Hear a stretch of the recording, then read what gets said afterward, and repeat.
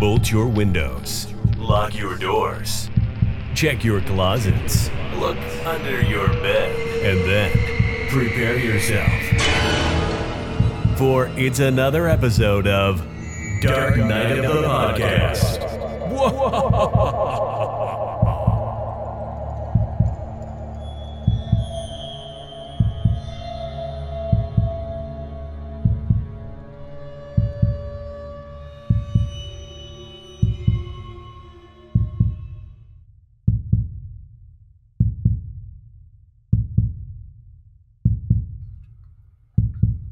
Hello, gays, and other individuals who are not gays. Welcome back to another fun-filled episode of Dark Knight of the Podcast. And I gotta say right now, Troy and I are, I would say, still flying high after having the privilege and opportunity to watch the brand new Scream entry here a couple of days ago. That's still on my mind. How about you, Troy? Absolutely, Roger. We were lucky enough to go on Thursday night. I think we both went different cities, obviously, but we both went at 7 p.m. on Thursday night to the special, advanced showing. We did. I'd have it no other way. Yeah, guys, we're not going to spoil anything for you. So if you haven't seen it, don't shut us off. We swear to God, we're not going to spoil anything. No. But I loved it. I know you loved it because we talked about it afterwards, and I've seen your social media posts. You've seen my social media posts. I thought the film, I'm just going to leave it here. I thought the film did everything it needed to do to revitalize that franchise. It made some choices that should have been made a long time ago. I just liked what they did with the new characters. I liked the just the dynamic of everything. I thought the script was actually super clever, full of homages to the other previous films.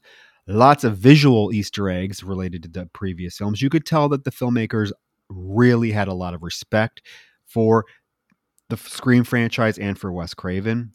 And, it puzzles me, Roger. I've seen a lot of fans of Scream say that they hated this movie.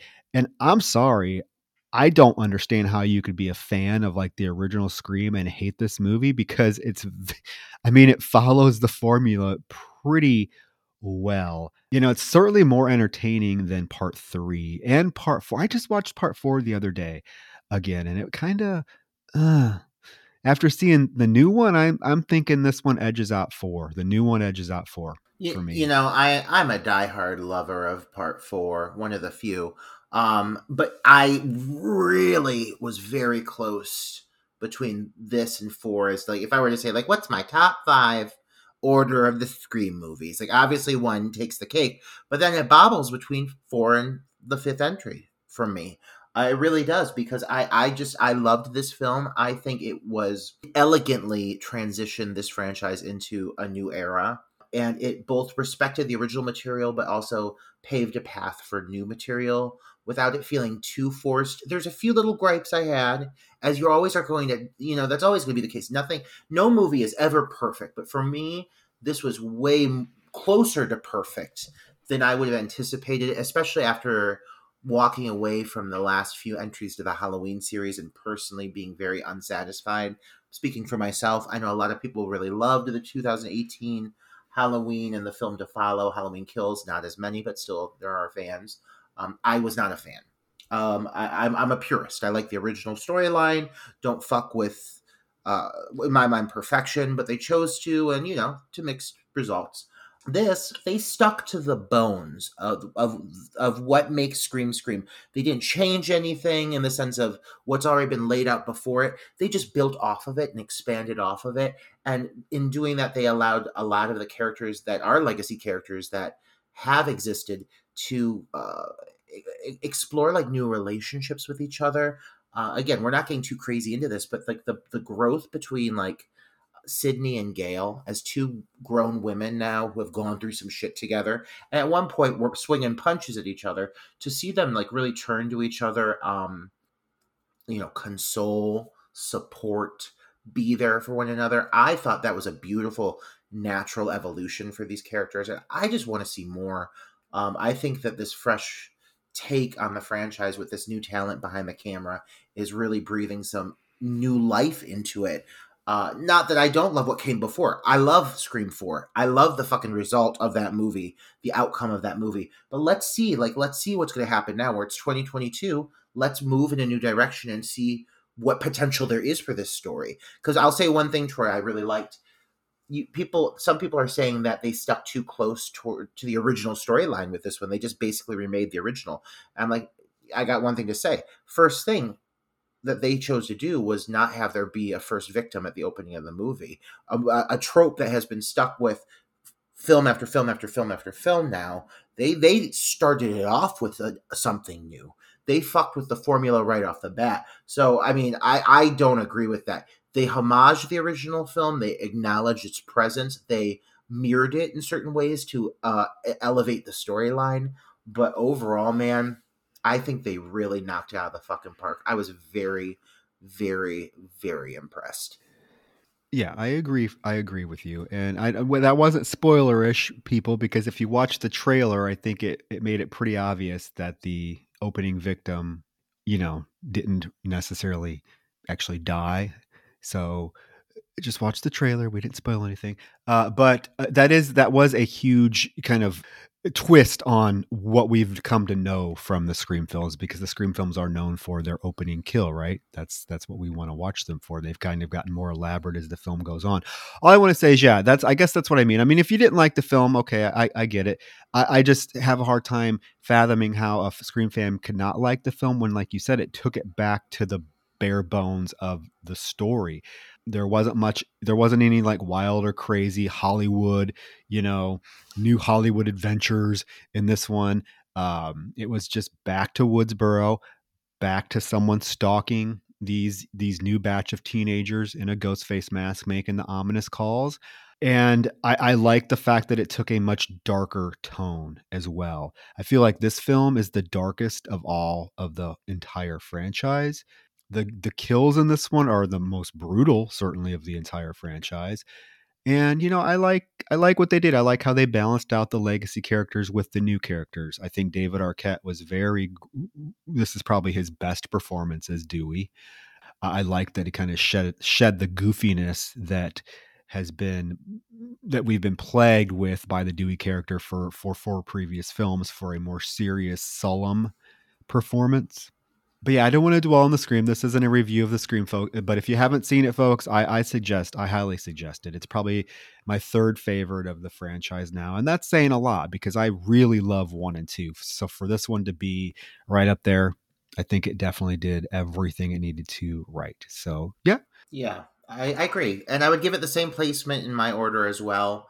Though my order is a little different from yours. It does fall neatly into third. But still, I love this series, and I think this is actually a very good segue topic for where we are right now as we transition into our actual review.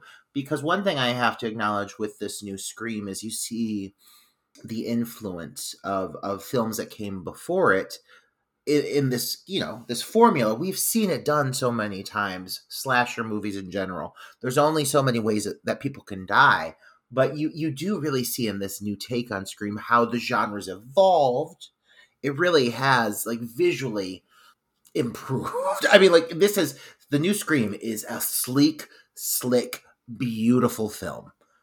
But you look back on some of these classic movies with some of these dramatic, tense sequences, the swelling building suspense and tension, and you really see how much influence some of these earlier films have had on the genre. And no matter how you film it, no matter how you change it, no matter how you do it, that imprint remains, And I think the movie we're talking about today, which is The Prowler, which is a title that, while it may not be at like the height of fame as such, like maybe like a Scream or a Freddy or a Jason or some of these, like, franchises that have really just blown up and taken off and become these cash cows. The Prowler, 1981 film, is still, I think, very much respected by horror movie purists. And I completely get why. And I see the influence this film has had on, bigger, more impactful movies that have come after it. Even leading into a title like the Scream series. The influence from this film is there. Absolutely. Yeah, and we are going to get right into it. But first, Roger, before we get into the Prowler, our review of the Prowler, our discussion of the Prowler, we have to acknowledge we finally did it. We finally did it. Oh my goodness, what is it? After months of hyping and promoting and virtually begging our listeners to check out our Patreon page because we've been stuck at 7 patrons for the last couple months. We got our 8th patron. Girl, this is like that scene in The Wizard of Oz where all the munchkins come doing pinwheels celebrating. Like, this is a big day. It's a big fucking day. I think it was the Decoys episode that just dropped. You know it was that Decoys. We used Decoys to get a new patron. But yeah, we dropped a new Patreon exclusive episode, full-length episode for January. Our first one for January. We talked about the 2004 sci-fi horror hybrid film called Decoys. Posted it, and within minutes had a brand new patron. So we want to thank you, John Doolin, for your patronage. We truly appreciate it. We hope you enjoy our content. And folks, hey, if you want to hear your name mentioned on this lovely podcast, check out our Patreon page, Dark Night of the Podcast. Go to patreon.com, Dark Night of the Podcast, and you will see we have several now full-length exclusive Patreon episodes, as well as several mini episodes and many, many, many more to come. So again, John, thank you so much. And we hope you enjoy Decoys. Oh yeah, I mean, I have a feeling that he's really enjoying Decoys because it's been a minute. It's been a dry spell. We're climbing to double digits. Let me tell you, once we hit 10, I mean, the shirts come off here. Oh, we yeah. get really into it. But let's say that name again, just to make it clear how really appreciated and cherished he is. John Doolin.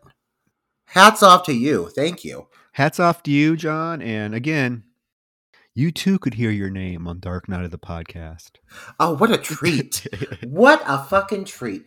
Oh, my God. I mean, I can't think of a better way to really kick off this episode than such a positive and upbeat note before watching a bunch of people brutally murdered. Oh, I was going to say, now we're going to transition from the positive upbeat note right into Soldier PST. Oh, this film. Okay. This movie. Listen. Let me just put it out there right now. I picked this one. You did. And I would have picked it eventually, but I'm glad you did. I'm glad you did. You know, it's one of those titles that like does it have its flaws? Sure. Do most movies from this era within the genre have their flaws? Fucking yes. A lot of them. Most of them. A lot of these are not elegant pieces of cinema. A lot of them are rough around the edges. And one thing I gotta say about this movie is it is visually a pretty seamless, tight little film. I mean, this movie, for all of its clunky little aspects, I wouldn't say any of it is technical. This film is executed very well. This film looks beautiful. This film, even at its slowest, most sludgy, dragging on moments, it's still a shot with an eye for cinema that is really, I think, just pretty exquisite. And if you do look at any of the influence it's had within the genre, I would say it's like the moments of suspense, as drawn out as they may be, the times that they let the camera kind of go into a handheld or just kind of just be really drifting around the characters and moving around them. It seems a very ahead of its time. And yeah, I mean, is the pacing sometimes weird? Sure. But again, like I would say, it's not a technical thing. It's more in the sense of just the story that's being told. But God, I'm going to be real. I really, really fucking like this movie. I can see past most of the little issues that people do tend to voice when they talk about it, because what it does deliver, oh, how it delivers. Well, shall we get into it? I mean, yeah, Troy, do you have any thoughts before we start breaking it down from point A? I just want to get into this film. It's because I'm going to mention my thoughts kind of as we go. Okay. The Prowler is it's a classic slasher film. I would put The Prowler, like if someone held a gun to my head and it's like, you got to pick like 5 slasher films from the 80s that you would tell a up and coming young slasher fan that wanted to get a taste of the 80s slasher, cinema, that they had to watch, The Prowler would be one of them. That's not to say that I'm in like total love with the movie, because there are things about it that I'm not, a fan of. I think, what The Prowler does right, and I think what makes it a standout film, or a film that gets a lot of attention, is basically the death scenes. Yeah, the death scenes really, like, more so than most films of the era, they excel.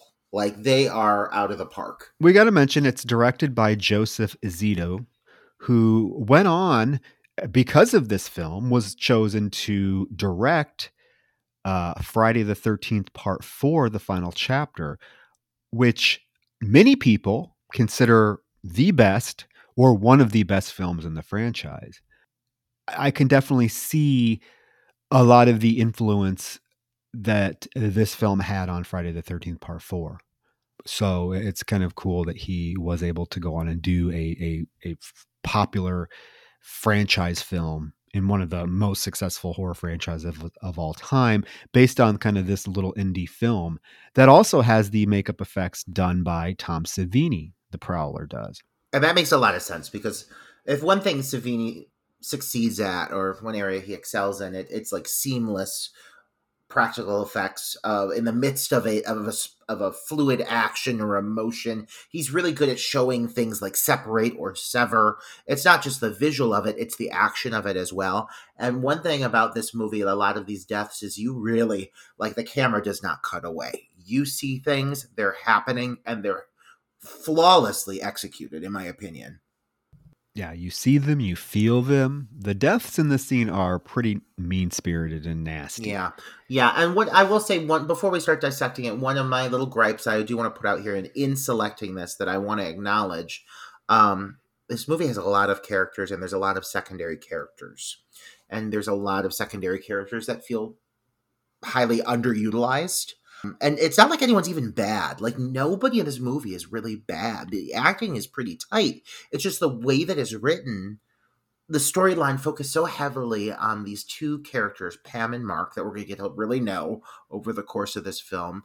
And everything else that's happening, for the most part, is just like background noise. There's other little storylines, but they're very minuscule in comparison to Pam and Mark. And what's worse is, like, you meet these characters who, like, because they're smaller supporting roles, they're really not developed very well. You expect them to either evolve and be part of the storyline, or die in a horrible way like other characters are. And it doesn't happen for some of these characters. And it feels like there's a lot of missed opportunities within this film.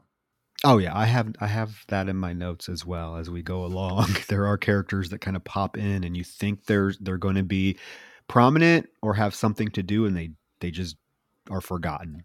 But let's get into it, right? Let's start. So The Prowler, it starts with kind of old news footage of the Queen Mary ship bringing troops home from World War II. Yeah, this footage is almost like, it's so unexpected for the start of this film, because we have watched so many movies, and I feel like it's always like a pissing contest of like what opening credit can outdo the others in the sense of like darkness or tone or execution. And this movie just gets right into it with this newsreel footage, which, like, in its own right, it's kind of mind-blowing, because you just see this, like, the ship, the Queen Mary, brimming with soldiers as they're arriving home from war. And it sucks you right in. It sets the tone right away. Because it's authentic news footage, you really feel like exactly what they're handing off to you. But also the guy that's doing the voiceover over this particular, news footage, he sounds cheery as fuck. Oh, he sounds super cheery, but he's talking about like the trauma of war. And what he's talking about, I'm like, dude, you sound way too happy about telling the public that all these guys are coming home from war and are going to have traumatic experiences based on their experience at war, but he sounds very happy about it. Yeah. His dialogue is, I mean, without saying it, his dialogue is very much talking about just how prevalent PTSD will be in a lot of these soldiers' lives. And that right there, I mean, is a dead giveaway of what is it is a focus within the film, but I really wish it would have come back up significantly more, because it's actually one of the most intriguing elements of this villain, and they do not give you nearly enough. Oh, I was just gonna say, Roger, unless you're paying attention, like I got it, you got it. I'm sure a lot of people got it, but unless you're sitting there really paying attention, like I think that it's such a minuscule part of the plot in terms of how it's mentioned or how it's developed that it doesn't even seem prominent, but it should be, because it is very much a part of the motivation of the killer, if not his entire motivation, right? Right. But it's glossed over so quickly, and the only time you get any mention of it is this opening scene. But then it cuts to, after this cheery news announcement about troops coming home that are traumatized, we get a voiceover from a woman. We find out her name is Rosemary, reading a Dear John letter that she is writing to her love who's in the war, basically telling him that she's calling it off because she can't wait for him any longer, that it's been long enough and she needs to move on. She still cares about him, and hopefully they can be friends when he gets back. Yeah, that the opening news footage transitions very nicely into this letter, because the style is very it still maintains a very 1940s-esque style to it, scrolling down this handwritten letter, giving you a very elegant voiceover. It's a nice intro, and it's very much setting its own tone. This movie, for all of its issues, it isn't, I don't necessarily think it's trying to be like a Halloween or trying to be a Black Christmas. It's doing its own thing with the concept, but you can tell the creators behind it had enough skill and enough talent to make this their own thing. Oh yeah, I definitely, I mean, it's a slasher film, but it is definitely not following the kind of formula of, like you mentioned, like a Halloween or a Black Christmas. I mean, yes, there's stalking scenes and stuff like that, but you're right. It is trying to do something a little bit different in terms of it's taking its time to get to where it's going, spending a little bit longer time with the characters than we're accustomed to in a slasher film, right? Yeah, absolutely. And it even does take the time to, with this opening, it expands beyond just this opening kind of newsreel footage to actually give us a scene set within the era as well during 1945. It opens up with this big kind of ball that's being held for the graduation ceremony of this campus. They're having this big dance, and it's set in 1945, and it's very much like of the era. They have vehicles from the era. They have people dressed in costume pieces of the era. For the most part, it looks pretty damn good. Some of the hair is a little bit 80s influence, but overall, for doing a period piece opening, they do a damn good job with it, and it really sets kind of like the level that we should expect over the course of the rest of the film, just how much effort and gloss is being put into this production, which does look very nice. I do like the house, like this main house of this college. I'm assuming it's a college, but it's kind of weird because you never really see like the actual college campus. You just see like this one dorm house where the girls are, and then this larger house that serves as like the location for the ball, but like there's no college campus around. It's kind of weird. But I love that they deck it out in lights, and it's all festive, and yeah, you get all the 40s couples going into this dance. It looks like a fun time. They're playing some Glenn Miller and some nice jazz music and stuff like that. You kind of get introduced to a hodgepodge of characters before it focuses on one particular girl and her date, who he is kind of a pushy asshole. He's like, we got to get out of here. This isn't happening. Let's get out of here. So he makes her leave, and on the way out, she bumps into somebody, and he's like, "Don't touch my girl." And apparently it's just like, she's like, "Oh, he's just the caretaker of the place." But they leave, they get in his car, and they take off from the dance. Yeah, he ends up taking her to an area near the house that is basically like a gazebo set near a pond. And this is also decorated very lovely. More lights, there's swans. I mean, this whole opening is just lavish and bright and colorful and beautiful and very moody and very atmospheric. Once they get to this kind of secluded gazebo, it takes on some really nice blues, and the lighting is just very impactful in this film. You get a lot of shadow play over the course of this movie, but specifically this sequence, very well shot. And he takes her over to this gazebo, and they're romancing each other. And as they embrace, you see a figure come up and raise up a pitchfork, and she sees it. She starts to respond, but he's on top of her, kissing her. Before she can say or do anything, the pitchfork plunges down into his back, and it slowly, it's very agonizing, digs into his back, through him, and into her torso, killing both of them. And it's just like a fucking bloody mess. It's quite an impactful opening.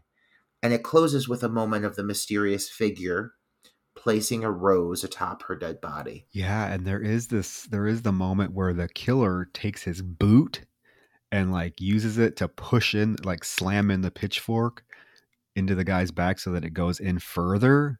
I mean, this killer is not fucking around. This killer's pretty vicious. I do like the moment though, right before the killer shows up, when they're making out, and all of a sudden all of the lights on the gazebo go out. And she's kind of concerned about it. But this horny dude, he's like, "No, sit back down. It's nothing. And why are you being so hard to get? Why are you playing so hard to get now? Don't you remember New Year's?" And she's like, "Oh yeah, but I was just feeling frisky that night." But they're not worried about the fact that someone just cut the lights of the gazebo off. But yeah, it's a pretty bloody death. I mean, it's a bloody mess. And going off what you're saying with the lights, Troy, that's actually one thing I like about this, is even though, because there's a big time jump, that is something where this killer has like little consistent little things that he does over the course of his kills that are all kind of stylized and similar. And the light thing comes up again later in the film, where the lights in another location drop out. It goes dark for a moment. Like, he's very calculated. This killer is calculated and planned. And as you come to learn, this individual has military background, like military experience, which makes for an even more like intimidating assailant pursuing you, because he just has all these things in his corner, along with like a large repertoire of weapons. So like, he's just a fucking badass. This killer's scary as fuck. I'm gonna say it right now. Well, even his disguise is military themed. He's wearing fatigues and a military hat, and yeah, pretty intimidating. I'd say honestly, from a visual standpoint, because you haven't technically seen him clearly yet. He'll be exposed a little bit later, but one of the things that makes this movie work as well as it does is the actual killer. And if in a slasher film, if the killer is one of your pros, you got an ace in your pocket, you know. And the visual, the aesthetic, even the silhouette, the shadow play of this killer, when he is on camera, the movie is better. Yes, and I like the fact that, and we'll get to it, but I like the fact that this killer is pretty relentless. Like, this isn't a killer that kind of hangs out in the background and watches people or stalks them. He goes right in for the kills. There's no hesitation, which is another nice little touch that you get with this particular villain, that a lot of times in 80s slashers, you were forced to sit through lots of scenes of the killer like stalking his prey and whatnot. This killer doesn't do that. Once he gets to his prey, he pretty much attacks. The long drawn out scenes that we get in this film are not of the killer stalking, unfortunately, because if they were, it'd be a little bit more interesting. But we're coming to that. After this scene, after the killer leaves the rose on these dead bodies, it cuts to 1980. Yeah, and we find out pretty quickly that there has not been a dance held, a graduation dance, since the events that transpired in 1945. So you learn pretty quick that this incident revolving around this murder had quite an effect on this specific this campus, because they've not had a graduation dance since until this year, 1980. This is going to be the big year where they finally have their first graduation dance since all that time. And it's quite a big to do. The students are out. They're all hanging things up. They're putting up signs. They're all really invested. Well, we get introduced right away to our main man, our protagonist male of the film, Mark London, who is a police officer. He watches on as Lisa and Sherry are putting up the banner that announces that it's going to be the dance, and he's watching them in their little short shorts that are riding up their asses.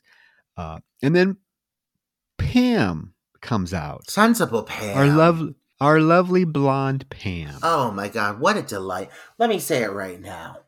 I got a soft spot for Pam. I think she's sensible. I think Pam has her shit together.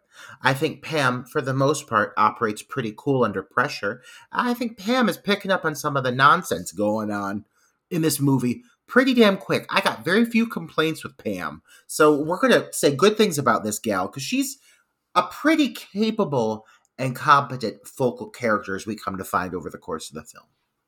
Yeah, she's extremely likable. Extremely likable, just kind of down to earth. She's like she's like the girl next door. Like you feel like you know somebody like Pam. Well, she's really well acted. I mean, Vicky Dawson plays this character, and she plays her in this from the early 80s. You always kind of expect this kind of low. You set a low bar for the talent. You don't expect a lot. So when you get a character that seems a little more nuanced, that seems a little more thought out, that has more realistic, grounded responses to things, it's always refreshing. And she checks all the boxes. She just gives a very believable, realistic, natural performance, especially for this era. And she wrote an article for the school newspaper that Mark wants to read, but she kind of tells him he can't read it right now because his eyes are strained from what he was just looking at, which she's kind of making a point that he was oogling over these two girls. I don't know. What do you think about Mark and his froppy hair? I don't mind Mark. I think Mark is consistently pretty capable. I think Pam really takes the cake in the sense of being the stronger of the two focal protagonists.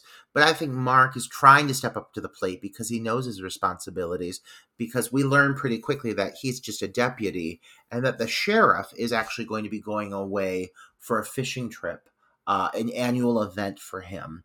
And he's not changing that for nothing for nobody. He's going on this fishing trip, and this dance is going to happen, and the deputy is expected to take care of it.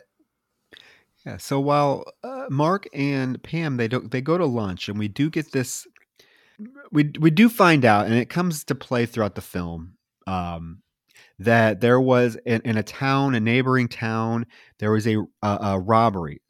A male robbed a convenience store and then stabbed the clerk to get away. And for some reason, they think he's this robber is coming in the direction of this town. So it freaks Pam out. It freaks kind of Mark out. And it kind of adds, it's kind of like the red herring thing that runs through the movie. Obviously the movie's called The Prowler. So we're thinking, or what it's doing is it's building up a case for when anything odd happens in the movie, when a character thinks they see something or thinks they hear something that's not, that shouldn't be, they're going to automatically think, oh God, it's the robber from the town next door. He's here. So that it lessens like the impact of there's actually a homicidal fucking maniac dressed in army fatigues that are brutally murdering all of your classmates. Yeah, it's like it's hinted at and mentioned a few times, but you as the viewer never directly encounter it. You never see this individual. It's always like ominously in the background being mentioned, but it's not something you actually get to view or see or witness. So like it seems a little bit forced as as a red herring, because like, okay, someone commit, they say it happened in Columbus. This is apparently like, quite a distance away. I, I understand that that's upsetting, but what are the chances that this person is going to come directly to this specific event? The only thing that really plays factor in here, and I think it does make Pam's concern a little more, it validates it a little more for me, is the fact that because of the sheriff going away, Deputy Mark is the only one that's in charge, because this is a small town. And he's never really been straddled with this much responsibility. So Pam's like overthinking and concerned for him because of the love interest angle. I think she's just blowing everything a little bit out of proportion, because she's like, well, what if this happens? What if this happens? What if this random man that massacred this boy and took his vehicle, hours away, just happens to come our direction? I mean, it does seem a little forced, but like, I can buy it. Okay, that's fine. I'll roll with Well, it. it's obvious Pam is very smitten with Mark. I don't know necessarily if I get the impression that he is necessarily as into her as she is into him, considering his flirting with all these other women throughout the film. But they make a cute little duo, but she is definitely into him. So yeah, I can see that her concern becomes for Mark. Like she even tells Lisa later on in the film here that she is super concerned about Mark. Well, and I will say one thing that I think is actually in favor of both of their characters is, while they introduce this romantic angle, once shit starts hitting the fan, they don't worry about making it too much of a thing beyond that. Like, once things start to happen, these characters are looking to survive and nothing more. There's no romantic sequences of them kissing. There's no moments of them like falling for each other. It's survival mode. Thank God, because there's nothing worse than watching a slasher movie where like you're finding all these dead bodies, or you're being chased. The characters are being chased by the villain, but then they have a moment to stop and kiss and make out, and oh, I've always loved. Yeah, you don't get that with these two. The focal characters in this, though this movie may move slowly, and I think that's a big complaint a lot of people have, because it moves slowly, there's no time spent like dilly-dallying, at least when it comes to the focal characters and what they're doing. Every once in a while, you might go off to like watch some other random storyline unfolding that doesn't get nearly enough attention. But when you are on these two, the story moves in one fucking specific direction. It knows its goal, and it doesn't get distracted by any other like lesser, more boring or blasé plot elements. Well, another red herring that pops up is in the scene where the sheriff goes into the town convenience store, and we get the clerk who owns the store apparently, and I'm assuming like his brother Otis. Yeah, I think Otis is supposed to be like somewhat slow. He assists at his brother's convenience store. Yeah, but he's definitely right away painted as like a red herring. He's like glaring at the cop, like he comes in front of like just busts in front of the sheriff to get his stuff, and like there's even the scene before the sheriff comes in the convenience store that the clerk is like, you gotta quit acting like this, you gotta behave, you gotta be on your best behavior. So it's like obviously they're trying to paint like this Otis character as, oh, is he suspicious, could he be the one that's gonna be up to all this? But yeah, the sheriff goes in to get deodorant because yeah, he is leaving for his fishing trip for the weekend, and which again leaves Mark in charge for the weekend. And he even tells Mark, hey, you got this, if you need anything, call me. And with that, he heads out in his old 70s station wagon on his fishing trip. Yeah. So Sherry, who is Pam's elven pixie-like friend, Sherry looks straight out of like Narnia. She's got like a short little pixie cut. She's adorable. She's very tiny. She's basically kind of trying to comfort Pam as they kind of discuss these murders a little bit further. Pam does keep going back to her paranoia about this, incident that happened in Columbus, and if Mark is capable of handling it. And she's just scared that he's working alone. But while this is happening, we do get a few shots of ends up being the Prowler, lacing up his boots, loading up his gun, basically like preparing for battle. This is something that you see over the course of the whole movie. Is every once in a while it'll cut to a shot of the Prowler and like just like what he's doing, how he's operating, where he's looking, how he's turning his head. I don't know any of these things. It's something that you see continuously over the course of the film. You'll get these little cut-ins in the middle of moments that are unfolding. But this is the first time you really see that in this like 1980s era, implying that this is very much the same, or some we think, the same individual. He's very much wearing the same pieces of clothing that we saw in the flashback footage, and that he's getting ready for something. Oh, he's getting ready for something, all right. After the conversation between Sherry and Pam, there is this Lisa character who I don't know what to think about Lisa, because one moment she is like painted as like this fun-loving kind of fun character, and then in the next moment she's painted as being like this conniving bitch. There is a scene where we do learn that Old Man Chatham he's like in charge of the whole college, right? And he is the reason why, or he has been the reason why there's been no dance for the last 35 years, because it was his daughter, Rosemary, that was murdered at the beginning of the film. And he found he found Rosemary and the guy's bodies in his yard. He still lives in the house. He's in a wheelchair there. He's old. He can't really fend for himself anymore. But there is a scene where like Lisa's like changing in front of the window, and Sherry's like, "Oh, you shouldn't do that. Old Man Chatham is watching you." And she's like, "Oh, he's old. He can't do anything anymore. He probably can't even get it up." And Sherry's like, "Well, he still has eyes."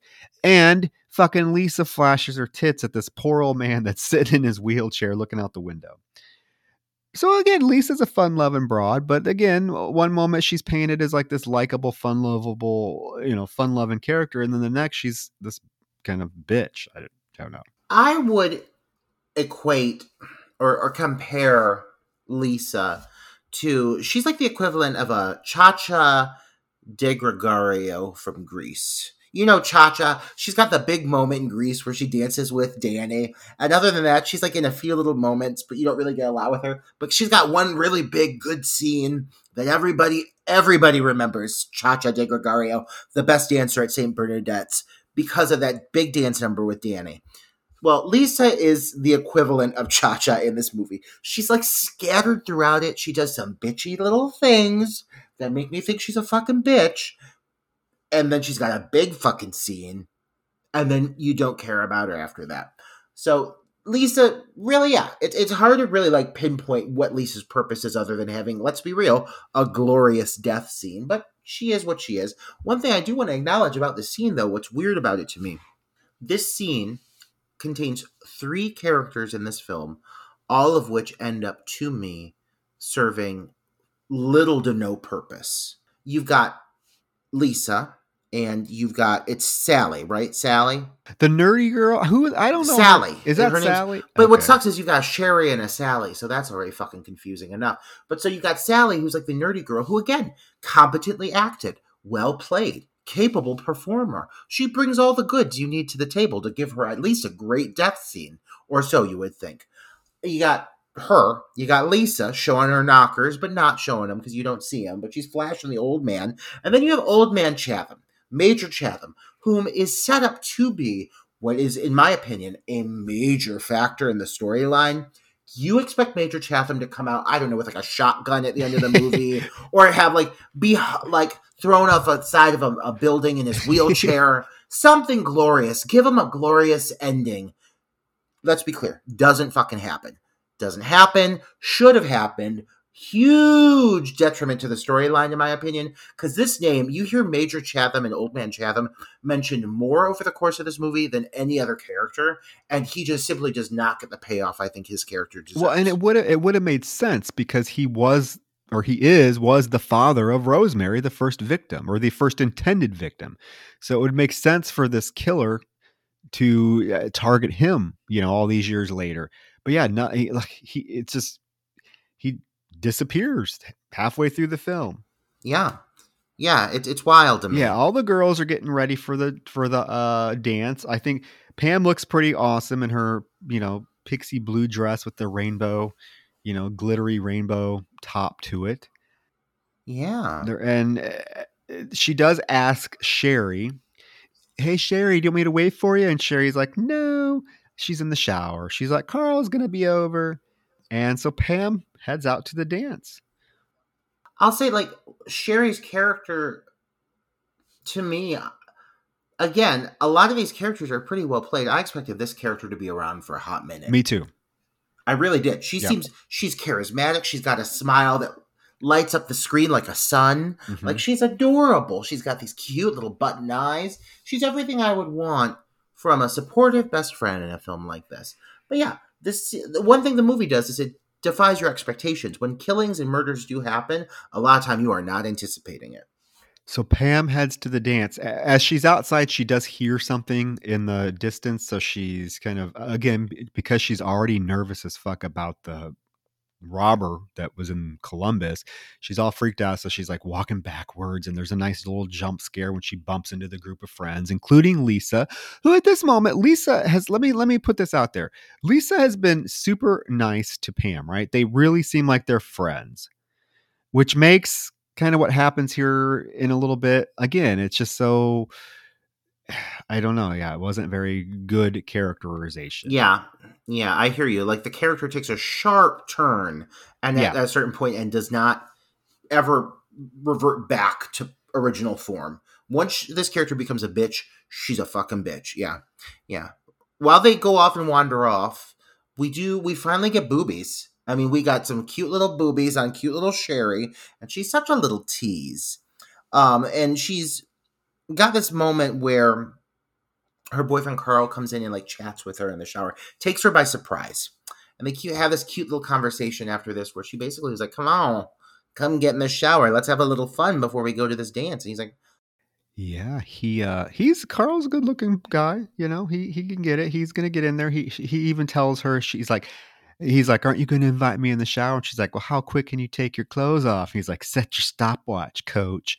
So he rushes out, he's getting undressed, he sits on the bed to take his shoes off, and all of a sudden the killer grabs him from behind, hand across his mouth, and proceeds to force a large bayonet through the top of his skull in one quick motion, and it comes out the bottom of his chin. This is perhaps one of the most brutal, horrific, painful looking death scenes to come out of the 80s. this sequence, one thing about this movie, I think that they set a really high bar with this kill. The first kill within the film, within this, like, the 1980s era, set a real fucking high bar. And they continue to match it, at least come very close to it over the course of the movie. Again, as we said earlier, the kills in this, superb. And they start strong. This kill, it lingers. He's struggling for a bit before his brain starts, short-circuiting, and he starts just, dying. But you do see his eyes. Like, this is the standout image for me. And it almost doesn't make sense, but I don't give a fuck. His eyes roll back in his head, and they go pure white. They look very ghostly. It looks like something from, like, a Scanners. That kind of just, like, white pupil, fully white eyeball. But it's such a horrific image as he's bleeding out and his hands are starting to go limp and everything. His mouth is just gaping. It sticks with you. It really is. Like you said, it's one of the best of the 80s. I agree. Several of the kills in this movie, though, would also fall amongst that title for me as well. Best of the 80s. It does not let up over the course of this film. It doesn't let up. But this opening kill, man, this first kill is just, like, it really sets you up to expect a lot. And it holds up today. I mean, this is 81. We're talking, 40 years later? It's this kill, this effect holds up. I mean, it looks great. And yeah, the moment that his eyes shoot open and they're just white, they're rolling back in his head, and he's struggling and blood is just pouring out of his chin. And there's this moment where the killer yanks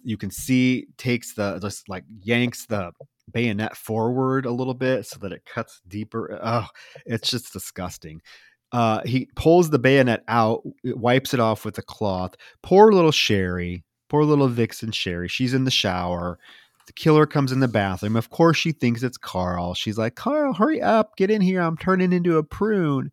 Well, unfortunately, Sherry, it's not Carl. It's the killer. He whips the shower door open with the pitchfork and stabs her in the stomach right below the titties with this pitchfork. Man, Lifts her up. Ugh. As if the last one wasn't good enough, though. Like, they just take that moment and they just expand upon it. They give you a double kill here, where the second death is honestly just as grisly and lingered on as the first one. Like, the first one, they don't just cut away. You see all of it. Same with the second. It really just lingers on the moment. You see, like, the pitchfork in the meat of her torso. I don't know how they fucking did it. Like, it's dug into the meat of her torso. She's bleeding out through her mouth. You see her little feet go up. And he fucking, like, lifts her up into the air. It's wild. And can we talk about her guttural scream? Yeah, man. Yeah. I mean, that just adds to the effect and just the cringeworthiness of the death is her guttural crying and screaming, because that looks like it would fucking be painful. I mean, come on. It does cut to a cake being cut at the dance. We're at the dance now, this big graduation dance. Everyone's dancing, having fun, including Mark, who is now dancing provocatively with none other than Lisa as Pam watches on. She's not happy at all. Yeah, that's the moment where Lisa, like, takes that sharp turn and doesn't let up. Like, you have this moment where, like, Pam is pouting and Mark comes up to chat with her, and Lisa, like, pops up behind him and she's, like, on his, like, shoulder, like, giving, like, Pam this look like, girl, he's mine now. Yeah, well, she purposely bumps him so that the punch spills onto Pam's dress. And of course, Pam is pissed. She's like, I got to go change. And Mark's like, hey, no, I'm really sorry. And she's like, no, don't be sorry. And she throws the rag at him. And then you see Lisa, like, grinning, like she's proud of herself. I'm like, this does not make any sense, because these two seem like they were just great friends. Yeah, it is strange. It feels very underdeveloped. If there was some kind of rivalry between the two of them, like, you needed something leading up to this. But, I mean, it does the job. It gets Pam out of the dance, because now Pam has to go change into another sensible dress. Well, I like the first dress better. The second one she changes into looks like something a grandma would wear, that blue looking thing with the blue. Yeah. Ugh. There is a moment with Pam at the dance I really like, though, where Pam is like, she's watching everything unfold with Mark, and she's kind of like, this fucking idiot. And then she, like, looks over, and Paul, who is, like, Lisa's, I think, kind of fling, is spiking the punch, but he's, like, dancing. He's, like, sidestepping and, like, shimmying. And she just, like, looks at him with, like, dead eyes. And she's like, what the fuck is going on? Like, the actress perfectly plays this moment of just being like, this fucking asshole. Like, as if things aren't already bad enough, I've got this fucking douchebag. So, again, Pam wins me over every time. But when she leaves the dance, and this is a very specific little moment, but I fucking love this. She leaves the dance pissed, seething, and she's walking back to her, her house, her dorm or whatever. And you got this moment where she leaves in one single shot. She leaves the house where the event's happening, where the dance is happening, like the hall, and it's all lit up, it's glowing, it's beautiful. And then she walks down the sidewalk into the neighborhood, and you see, like, the light fade away into just shadows. And you hear, like, the conversations and the celebration kind of fade away. And it perfectly captures the moment from where she went to being, like, in this, like, high volume, populated area where there's all these people, to, like, a desolate, abandoned sidewalk where nobody's outside and it's, like, just dark with no street lights. In a single shot, it completely shifted the tone. Yeah, and now some suspense is being built because she goes back into this dorm. She's by herself. Everyone else is at this dance. So yeah, it's very isolated. The sidewalks are dark. This dorm building is completely empty. She goes back to her room to change, and the shower is still on. So she tells Sherry, she's like, "Hey Sherry, it's just me. I'm going to shut the door." Shuts the bathroom door, and as she's changing, like we get the shot of the killer putting a rose on Sherry's body, so we know he's still in the dorm room. And then the bathroom door, slowly starts to creak open. I love that moment where she says, "Sherry, it's only me, and I'm closing the door." Like she delivers it in such a believable way. She doesn't see any of the gore or the blood. And No. there's all these little moments as she's like changing her dress and throwing her shawl down, where like her shawl falls atop the blood from where he was killed. So Mhm. she's just totally missing it because she's just naturally kind of oblivious to it. She just thinks nothing has happened. She wouldn't even register it. So she changes into this new dress, and as she's going through the closet, you see the bathroom door creak back open. Again, she doesn't notice it. And she like managed to overlook any of the gore. She grabs her shawl and goes to leave. And she's just completely unaware of anything that transpired. I love that fact. She comes in, she has this whole moment, she has this little conversation, doesn't even pick up on it. She even goes back to like grab her purse, and she's still clueless. You know? Well, yeah, and I mean it's playing with the audience as well because we know the killer's in the room, right? We know he's still in there, and we're just waiting for him to come out and maybe attack her.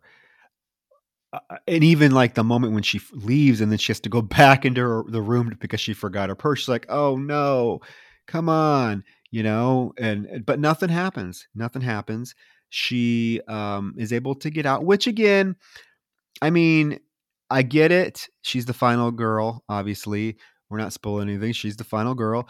Uh, but the way this killer operates throughout the entire film, it doesn't seem like too realistic that he wouldn't have attacked her right then and there. You know what I Yeah, she mean? doesn't seem to really hold any like level of importance. It's not like he's targeting this girl. She just gets kind of wrapped up in it. So I mean that was the one thing about this scene that I was like, okay, it's just played this way because we want some suspense and Pam needs to be the final girl, but like every other kill in this film that we've seen the killer do or we see the killer do is very like he doesn't like I said he's not the type to sit there and stalk somebody. Once he has you, he's going to kill you. So I really think that the killer would have come out and just killed her right then and there, but he doesn't. He doesn't. She actually leaves the room after she gets her purse, and as she's going down the stairs, she does look up, and he, in his full glory, costumed garb, is standing at the top of the stairs watching her. Man, I gotta say, for your critiques of the moment that just transpired, yeah, I hear you. I agree. I still was like, why doesn't he just kill her? It's easy. It would be an easy fucking kill. But the way it plays out, in the sense of suspense, as she's descending that staircase, and there's this whole moment where like she hears something, she hears someone in the room, even though she just left it, there's nobody there. And so she stops, and you see her foot like on the step, and she's like pausing so she doesn't like make a creak on the staircase. She's listening, and you hear like footfalls. And then the first introduction you see of the killer is as he's starting to descend the one staircase, you just see the shadow start to come into form, the straps on the head, the hat that he wears and everything, the helmet. It all starts to take form, and all of a sudden he reveals himself amongst the railing in this very intimidating, dramatic shot where you see him, looking down on her from the top of the stairs. I think it is a phenomenal introduction to her encountering him. I think it's terrifying, and it gives us honestly one thing that we always yearn for in these films and don't often get, but it gives us a really, I think, tense suspenseful chase sequence. She runs down the stairs and she is screaming, trying to get into all these rooms, even though like she should know that everyone is at this dance. Like nobody is in the dorm, but she's pounding on people's doors, screaming their names like, bitch, you were just at the dance. You know, all these people are there, but she can't get out. The exit door is locked. So she has to, and the killer is like pursuing her. And there's one point where she can't get out one of the doors. So she has to run past the killer to go to the other door at the other end. And of course it's locked. And she is trying to get the latch at the top of the door unlocked as the killer approaches her. And of course, gets it open kind of the last second before the killer gets to her.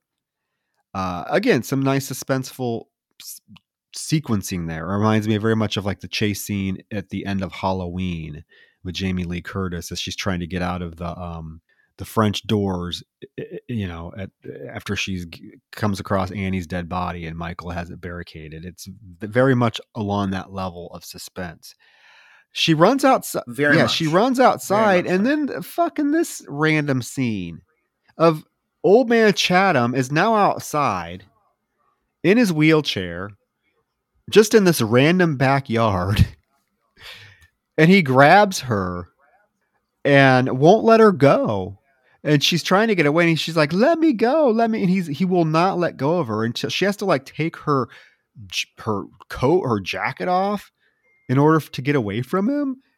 I'm like, first of all, how did this corpse in a wheelchair get downstairs outside?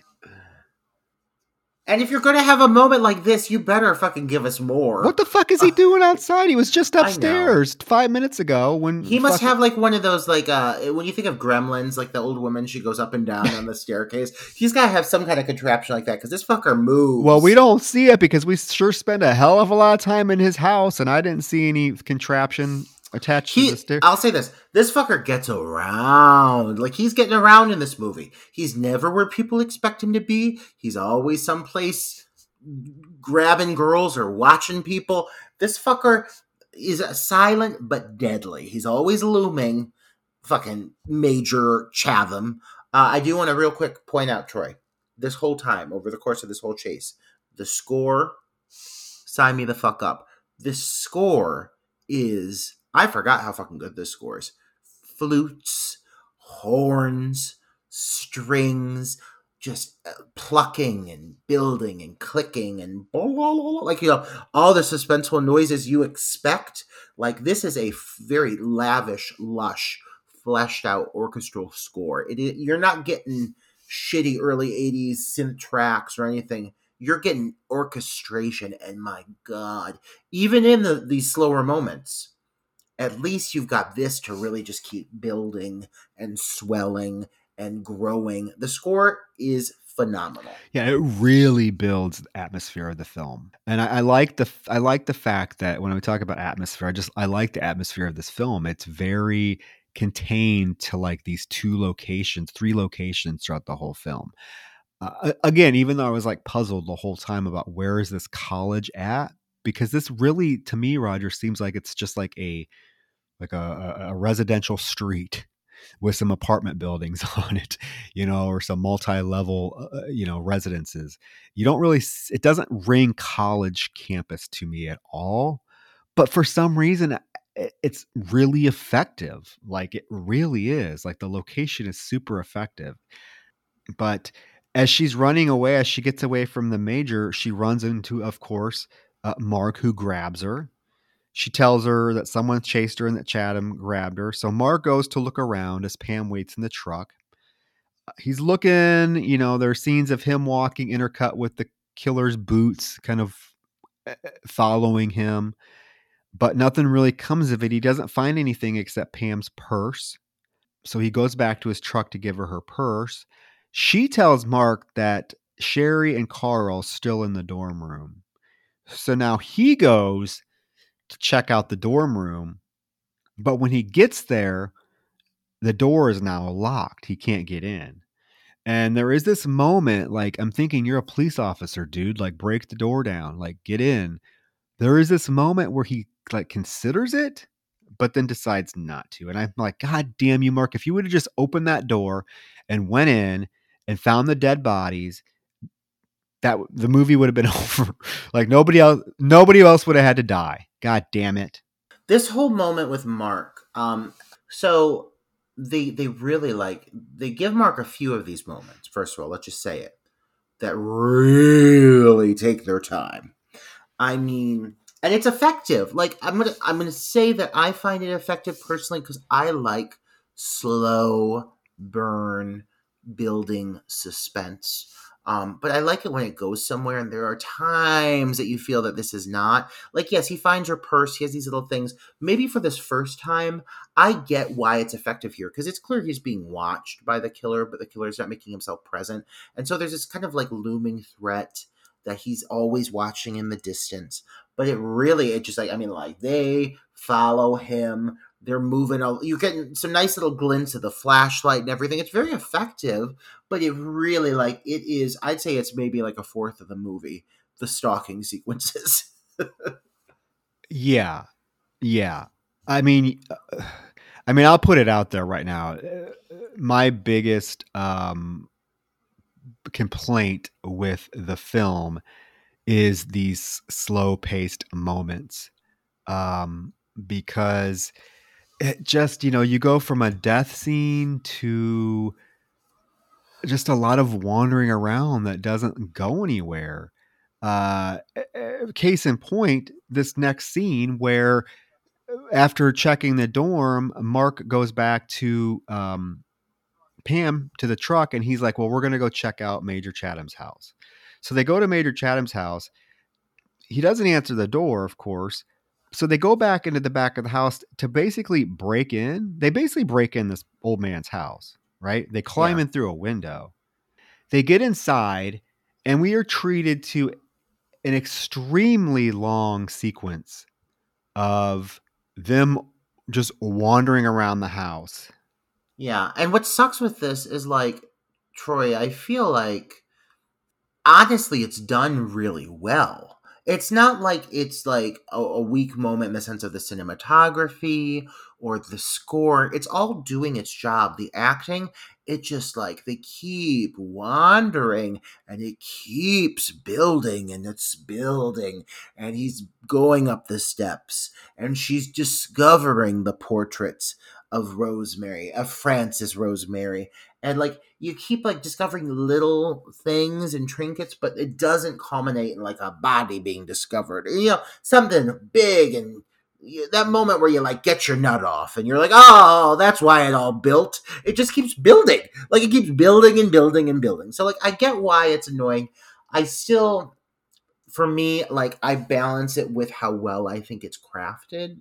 And this is where I was saying earlier, the cinematography here is, in my opinion, ahead of its time.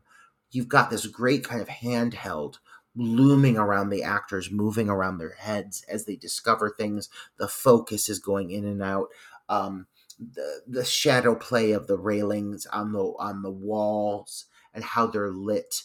The fact that there's occasional shots of the killer abruptly turning his mask to the scores of the music. It all works for me. It just doesn't end soon enough. You know what I mean? Yeah, it's prolonged. It really disrupts the pacing of the film, and I will say,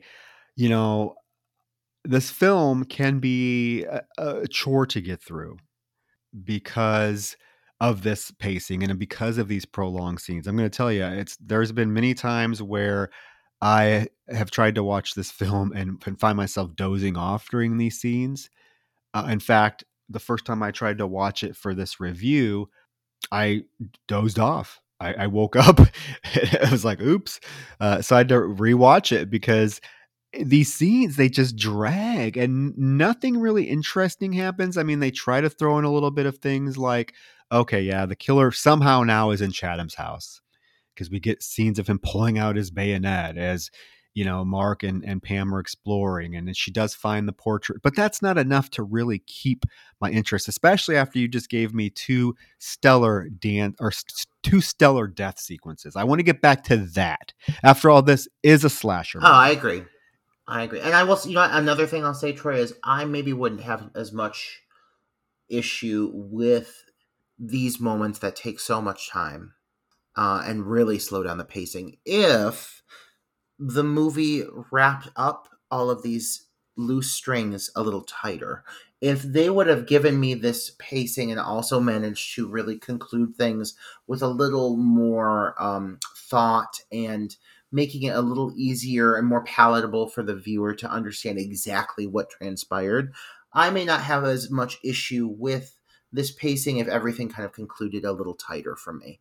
Because I'll say it right now, the ending, while what it's getting at is intriguing and cool, at times well executed, it's still so open ended in certain areas that like I feel gypped as a viewer. Yeah, I mean, we do get this whole of them stalking around the house. It does culminate in her, like I said, finding the portrait of Rosemary and then a wooden box that she opens up and finds that there's a rose inside this photo album. So she is able to tell Mark when he comes back into the room that she found this and that Rosemary was the victim and that the killer left a rose at the crime scene and nobody was ever caught. So that the killer is still out there. And so he suggests they go back to the dance and to make sure everyone's okay. And she does get this little like jab in him where she's like, well, maybe you should call the sheriff. Oh, she gets a few little jabs. Like at times he kind of sasses her a little bit, and she's like, "Oh, not today, fucker, not today." Pam is not one to be fucked with, as you'll learn.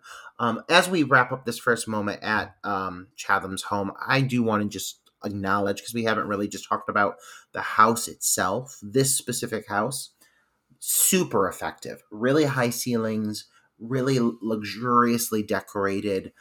Certain aspects of it give me, again, vibes of like the Halloween stairwells, how they kind of turn and wind, or even the moments in like Night of the Living Dead when they're going up the staircase and you have that shadow play on the wall. But the way it's structured, it's very creepy because I mean the killer could be in any of these rooms, and my God, there's so many fucking rooms in this house. So it's a great additional location. At times it looks a little bit similar to the dorm setups, but not so much that it like takes away from it. It's just like you have another building with a lot of rooms in it. Where could the killer be? But it is visually very appealing to look at. Yeah, I do like the one room in the film that becomes kind of prominent towards the end, that where all the furniture is covered by the white sheets. Yeah, so they go back to the party. Back at the party, like there's some guys doing pot in the bathroom where Lisa storms in wanting to hook up with her date, but he's like puking in the stall. So she's like, I'm out of here. I'm going to go cool off in the pool. Yeah, Paul's the one that we saw a little earlier spiking the punch. So at this point, I'm assuming he's been one of the few people really drinking the punch because he is shit-faced. He's puking, vomiting, and for the rest of the movie, Paul is very obnoxious and he's fucking trashed, and that's all he is. Yeah, exactly. And so Pam and Mark go tell the, I guess she's like who is she? Like a teacher or a professor? Yeah. About the Prowler.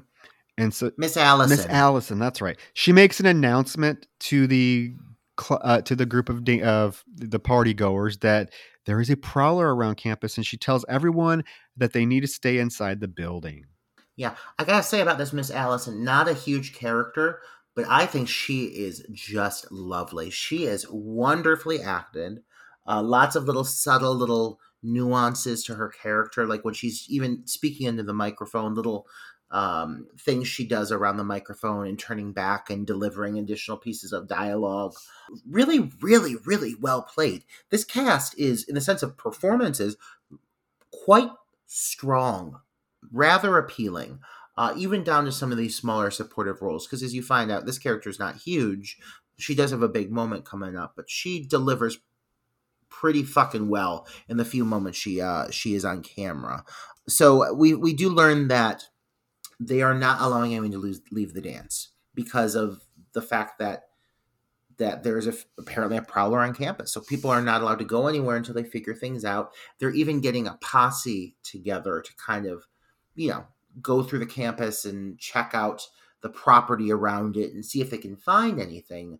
And while that happens, they're not letting the students leave the building. But Paul is so fucking intoxicated that he starts like physically demanding that they let him leave so he can pursue Lisa, who did manage to get out before they locked everything down. Yeah, so she's at the pool. She's swimming. She's in her little swimsuit. There's a scene where she gets out of the pool. She's climbing off the ladder, up the ladder to get out of the pool, and the killer kicks her right in the face, like hard. Like he kicks her hard in the Yeah. face, so she falls back into the water, and you can tell she's like stunned. She's like flailing around. She's trying to get her bearings, but she's been kicked in the face. So she finally gets like going. She's swimming towards the edge of the pool, and as she's getting ready to get to the edge to get out, he jumps up out of the water behind her, and grabs her and slices open her throat with the bayonet. Oh my God, man.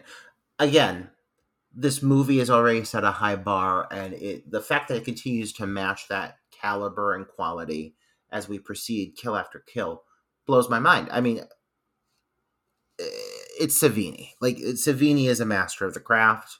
And one other thing I do have to say is that while the pacing in certain areas is a struggle and maybe a bit arduous to get through, when it comes to the kills, the fact that it lingers actually, I think, heightens the experience greatly, because as the sequence unfolds, again, they don't pull away. They linger.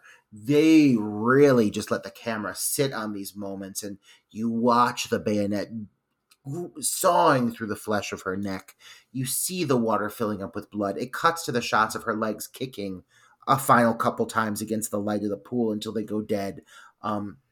Just a startling, shocking moment. And even down, like, I might call bullshit on the fact that he's the one that jumps out of the water, that he's in there the whole time and can pull this off. I would normally call bullshit, but again, because this fucker has like military training, I'm sure he has climbed through fucking mud tunnels and crept through sewage and had to dive into water and everything. Like, I buy it because of who he is and what his background is.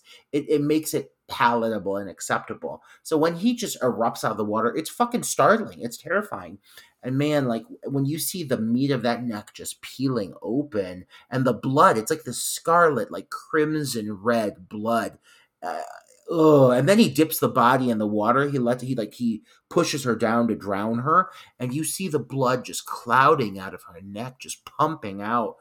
It's shocking. It's, in a way, it's almost stunning because it is so beautifully done, this gory, violent death. But my God, like, the image of her bleeding out, which ended up making the poster art that is Lisa's body being held, it sticks with you. Oh yeah, especially the shot of her like after he lets her go, like going underwater, sinking underwater, and you see the wound on the neck just gushing out blood as the pool fills with her blood.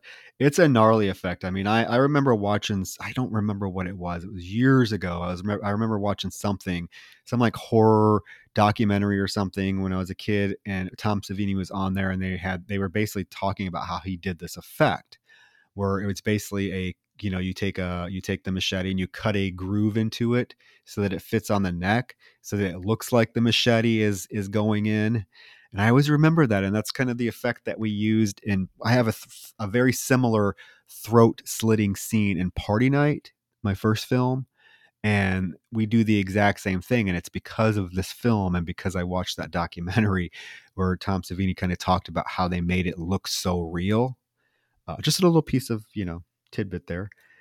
Yeah, well, I mean, again, going full circle with what we said at the start of this film, you look back on some of these classic movies, even some of these ones that maybe are not acknowledged to be like a Freddy or a Jason or Leatherface. A lot of these films have so much more influence on the genre than we necessarily give them credit for. And this kill, I can't think of many to date that can hold a candle to this sequence. I think this is one of those few moments in horror history where people are always striving to match the caliber, and I just don't know if they ever quite will, because it is so masterfully executed. Back at the dance, the Sally finally tells the Miss Allison that Lisa went to the pool. So Miss Allison's like, I have to go get her. So she heads out. Dumb, but she does it. And this is when Sally's nerdy boyfriend wants to like get her alone. And since they can't go outside, he tells her he knows a spot in the basement. So he takes her down in the basement, and this whole sequence is set up to be another kill scene. They go in the back of the basement, they're making out, somebody's watching them, and you think, okay, this is going to be another awesome kill scene, and it's nothing. It's like the old pervert, like dean or teachers, is the one that is watching, and the minute it cuts, and you never go back to these characters again. Oh my God, it was the dean? I thought it was old man Clarence. I don't know who it was. It's just some old man. Here, I don't know. Let's talk about this moment for a second, because this really is like, if I'm in my list of gripes, this one takes the cake. So I was prepared to discuss this specific sequence. This scene, this whole thing of them finding this kind of like hidden basement layer is treated very much like a build up to something more. And this character, not so much her boyfriend Ben. Ben is very much like secondary to all of this, but at least the character of Sally has been given enough screen time and purpose that you think that she is going to get some kind of something horrible to happen to her, just because she's been on camera quite a bit, comparatively speaking, to the others. You got this whole thing of them creeping through this basement layer. They get to the storage room. They're making out on this fucking mattress. She hears something. It's all the things you expect to lead up to a kill. She hears something moving. He tells her it's just the wind. It cuts back and you see, maybe it's old Mr. Clarence. Maybe it's the fucking dean. You don't know, because it's never fucking touched on again. We never see these characters again. And it is, I think, honestly, I mean, there are a couple flaws in this movie, but this is one of the worst of the worst. I hate a loose end. Especially one that, like, this had all the means and set up to build up to something significant. I mean, it has to be a cutscene.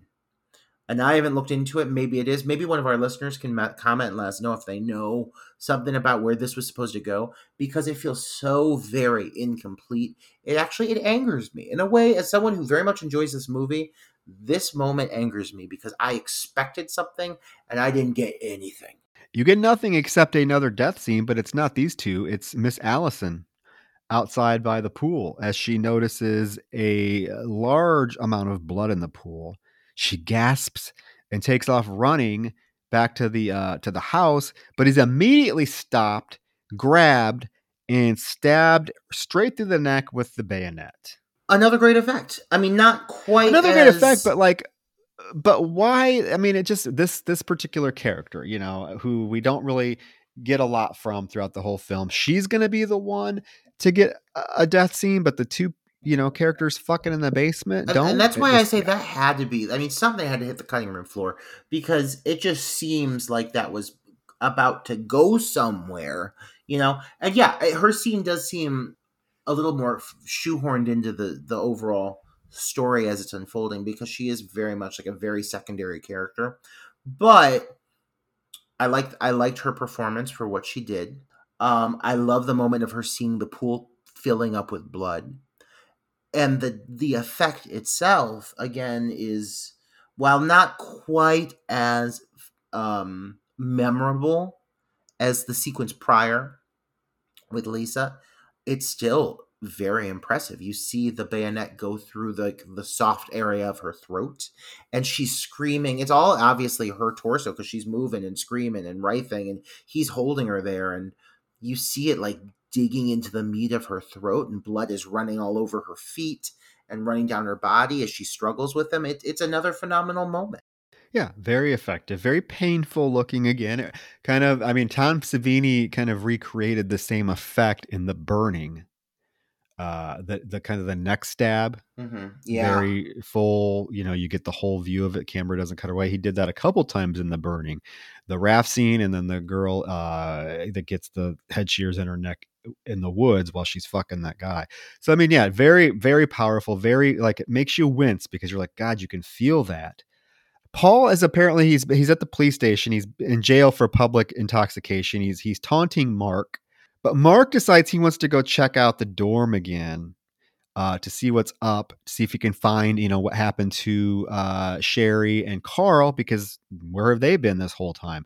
As he's leaving, Kingsley, who is the clerk that we met earlier at the convenience store, shows up very ominously, and he's pissed because he's like, you better get those kids at the dance under the control because they're out at the cemetery. And I saw what they're doing. And Mark's like, you need to go home. And Kingsley's like, they left the gate wide open. So, of course, red herring. But of course, Mark and Pam have to go to the cemetery to check this out. They get there, and there is another long scene of Pam waiting in the car while Mark wanders around the cemetery. Yeah, I think that the issue with this is the fact that it's so similar to the last sequence, because she was in the Jeep, he was out peeking around. Like, I mean, give me suspense, but at least diversify it a bit, I suppose, would be my one complaint. I will say, leading up to this, the whole thing with Kingsley, like, he is very much made to be a red herring, but take 30 seconds out of each of your fucking stalking scenes and give this character a little more development, and I'll buy it. Because again, fine performance, very ominous, seems foreboding in all that he says and does. Flesh that out. I mean, you guys had time for it. You didn't have to fill it with just walking around houses for 4 minutes. Like, there is something to explore here, but they don't. They have this brief little moment with this character, and they're off, and they're at the cemetery.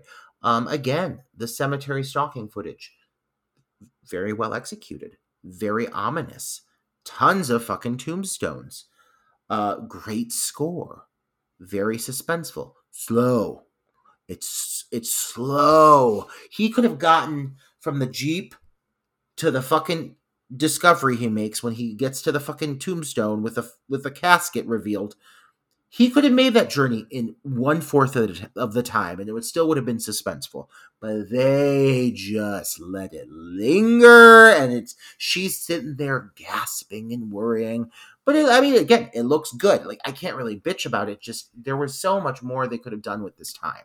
But he does end up finding what is Rosemary's tombstone atop a big dug up hole where the casket is revealed. Yeah, and at the same time he finds this, we cut back to Pam in the truck, who now does see, looks like Crazy Otto is outside staring at her from outside the vehicle. Yeah, he's peeking through the window and causes her to scream and react, and it's quite a moment. Again, wish Otto would have maybe had another scene so I could have remembered who he was. He sort of does, but she gets out and runs to Mark. Or actually, Mark hears her scream, runs back to get her, and of course takes her back to the grave. He goes down to open the grave. I'm like, what are you doing? Why are you opening this casket? That's kind of not good. But he opens it, and lo and behold, Lisa's body is inside. Pam gives a very nice reaction to this. It's a very well played moment. Oh, yeah. She's great. She's great. Yeah. I mean, it's kind of unsettling that this killer dragged Lisa's body all through the cemetery with nobody seeing him, and dug up this grave to put this body inside of it, all oblivious to anybody else. But he did it, right? Makes for a nice, effective little. And this sequence. Is the moment where where Mark turns around and reveals that this is, in fact, Rosemary's tombstone. Oh yeah, you see there's a rose on the tombstone. Now the next scene, they're back at the police station. Mark is calling the lodge where Sheriff is staying, and this desk clerk steals the fucking show. But again, I know. It's this sequence is so drugged. I know, but I kind of love it, Troy. I'm not gonna lie. Like, does it go on way longer than it needs to? Yes. Is this desk clerk who I aspire to be in my future? Absolutely. He doesn't give a fuck about anything. This desk clerk is masterfully played. Like, he's playing cards when he gets the fucking phone call from Mark, and he is so irritated that anybody would dare interrupt him or bother him. And so when Mark starts pleading with him and demanding that he call over to the sheriff, get in touch with him, do something. This fat fuck, and I mean, I say this, I'm overweight, so I can say this man is morbidly obese. And no wonder he doesn't make the journey. It has to be a challenge for him to move. He feigns leaving the desk by making the wooden door like clank so it sounds like he's walked away, goes back to playing cards for a little bit. We're with them for the whole fucking journey. Like, everyone's just sitting there in silence. Mark is like playing with a pencil. Everyone's nervous. The fat man's playing cards. And then he like hits the door again and makes it sound like he's come back. And he's like, well, he's not at his cabin. And Mark is like, you need to get in touch with him. Can you at least fucking leave him a message? And the big man's like, I guess I can do that. He's such a little fucking cunt over it. Like, he's bitching about everything. So he has nothing to write on. So he takes the brown paper bag of the food he's eating and he writes like Mark's name down. He's like, okay, I'll get it to him. Bye. And Mark finally, after a 45-minute long phone call, gets off the phone with this guy. And the guy just like tosses the note aside and goes back to playing cards because he's a fucking piece of shit. But you know what? I love him for it. Yeah, he is definitely not a customer service oriented individual now, is he? He's not the welcome face you expect to see at I'm sure a fine establishment, fine motel that this is. Oh, he's like fighting with Mark. He's like, oh, I'm sure the Shire's sleeping by now. Like, he'll say or do anything to get out, having to physically move. Having to get up. Yeah. But it's quite a fucking charade. But it's fun, but it goes on way too long. It's pointless. Like, yeah, we did not need to see all of this transpire, as entertaining as it is. I mean, but it's shot, like, that being said, yes, I agree with you. In this movie, for what the tone of this film is, did this do anything to benefit or enhance this as a horror movie? Not at all. Does it entertain me greatly? Absolutely. Is it shot very nicely? Is his acting quite hilarious? Is the whole thing rather comedic and comical because it takes so long? Yes, but it feels very unnecessary. Yeah. Oh, it is unnecessary. They could have done this they didn't even have to do a phone call. I mean, this could have been accomplished in literally 2 seconds of screen time. But now Mark calls the state police, who tell them, A, that they can be there in a half hour, and B, they caught the man who robbed the store and stabbed the clerk. So this prowler cannot be him. Oh, yeah, there's like a whole moment of revelation where they're like, oh my God, it has to be somebody else. This makes it even scarier. And Mark gets kind of shitty for a minute. He's like, I'm taking you back to the dance because I don't want to lug you around anymore. And Pam... Yeah, he pulls up to the thing and he's like, get out and go back in the dance. And she's like, what are you doing? He's like, I don't want to drag you around anymore. And she's like, go play sheriff a little bit longer, why don't you? And again, do not fuck with Pam. Like, you do not fuck with Pam. But then they like make up, right? Like, she stands there for a minute and he's like, okay, come on. But I like this little moment because, like, even there's a few silent moments between characters where, like, things are, like, said without being said. And, like, you could tell she's about to, like, storm back in and go back in there. And then she stops and, like, they look at each other and he's just like, fine. Like, he doesn't even say it. But, like, it's a well-played moment because the actors are very competent at what they're doing. So she gets back in the car. They go back to Mr. Chatham's house. What their fascination with Chatham's house is, I don't know. Like, why do they think that's another thing. Why do they think that this, whatever's going on, Chatham is responsible because the old fucking man is in a wheelchair? But anyways, they go back. They break in for the second time. He has a shotgun out. Why? I don't know. Because at this point, I mean, I guess they did find Lisa's body, right? So they do know something's up. I totally forgot about that. So that does make a little bit more sense that they're being a little bit more guarded. He has a shotgun.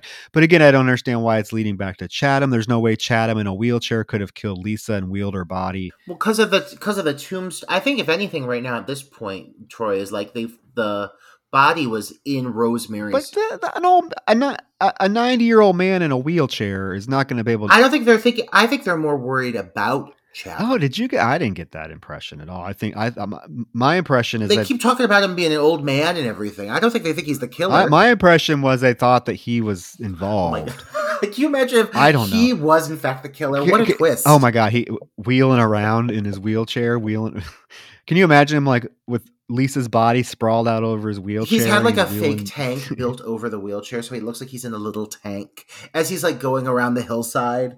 Yeah, that would be. I also love, Roger, that every time that Pam and Mark enter Chatham's house, the killer is already inside.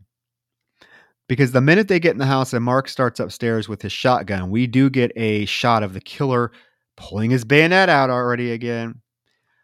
Vicky's downstairs exploring, and this is what you mentioned earlier with the killer liking to do similar things. This is when the lights go out in the house, making it that much more creepy. Mark is headed downstairs to check the fuse. He tells Pam. Did I say Vicky? I think I said Vicky. I told you I was going to do that, didn't I? The actress's name is Vicky. The character's Pam. He tells Pam he's going to check the fuse. And as on the way down the stairs, the killer gets out and it like attacks him and like hits him over the head. Yeah. Baffled as to why the killer did not just violently kill him. Very much not in line with what the killer has done prior. The only thing I'm curious about maybe has to do with the killer's relationship to this specific character as it proceeds. Because when you discover what's going on, I'm out on a limb, but I'm just trying to assume as to why. I don't know. But so yeah, he grabs him, he knocks him out. It's the grab itself is kind of suspenseful because the killer just steps out of the doorway and just pulls him into it. And he and Pam are calling to each other from different floors, so she doesn't see any of this. She has no idea. But yeah, he's knocked out, and then after a moment, the lights do go back on, and Pam notices a fresh rose placed beneath Rosemary's portrait, which is new, because obviously they're there earlier. This is new.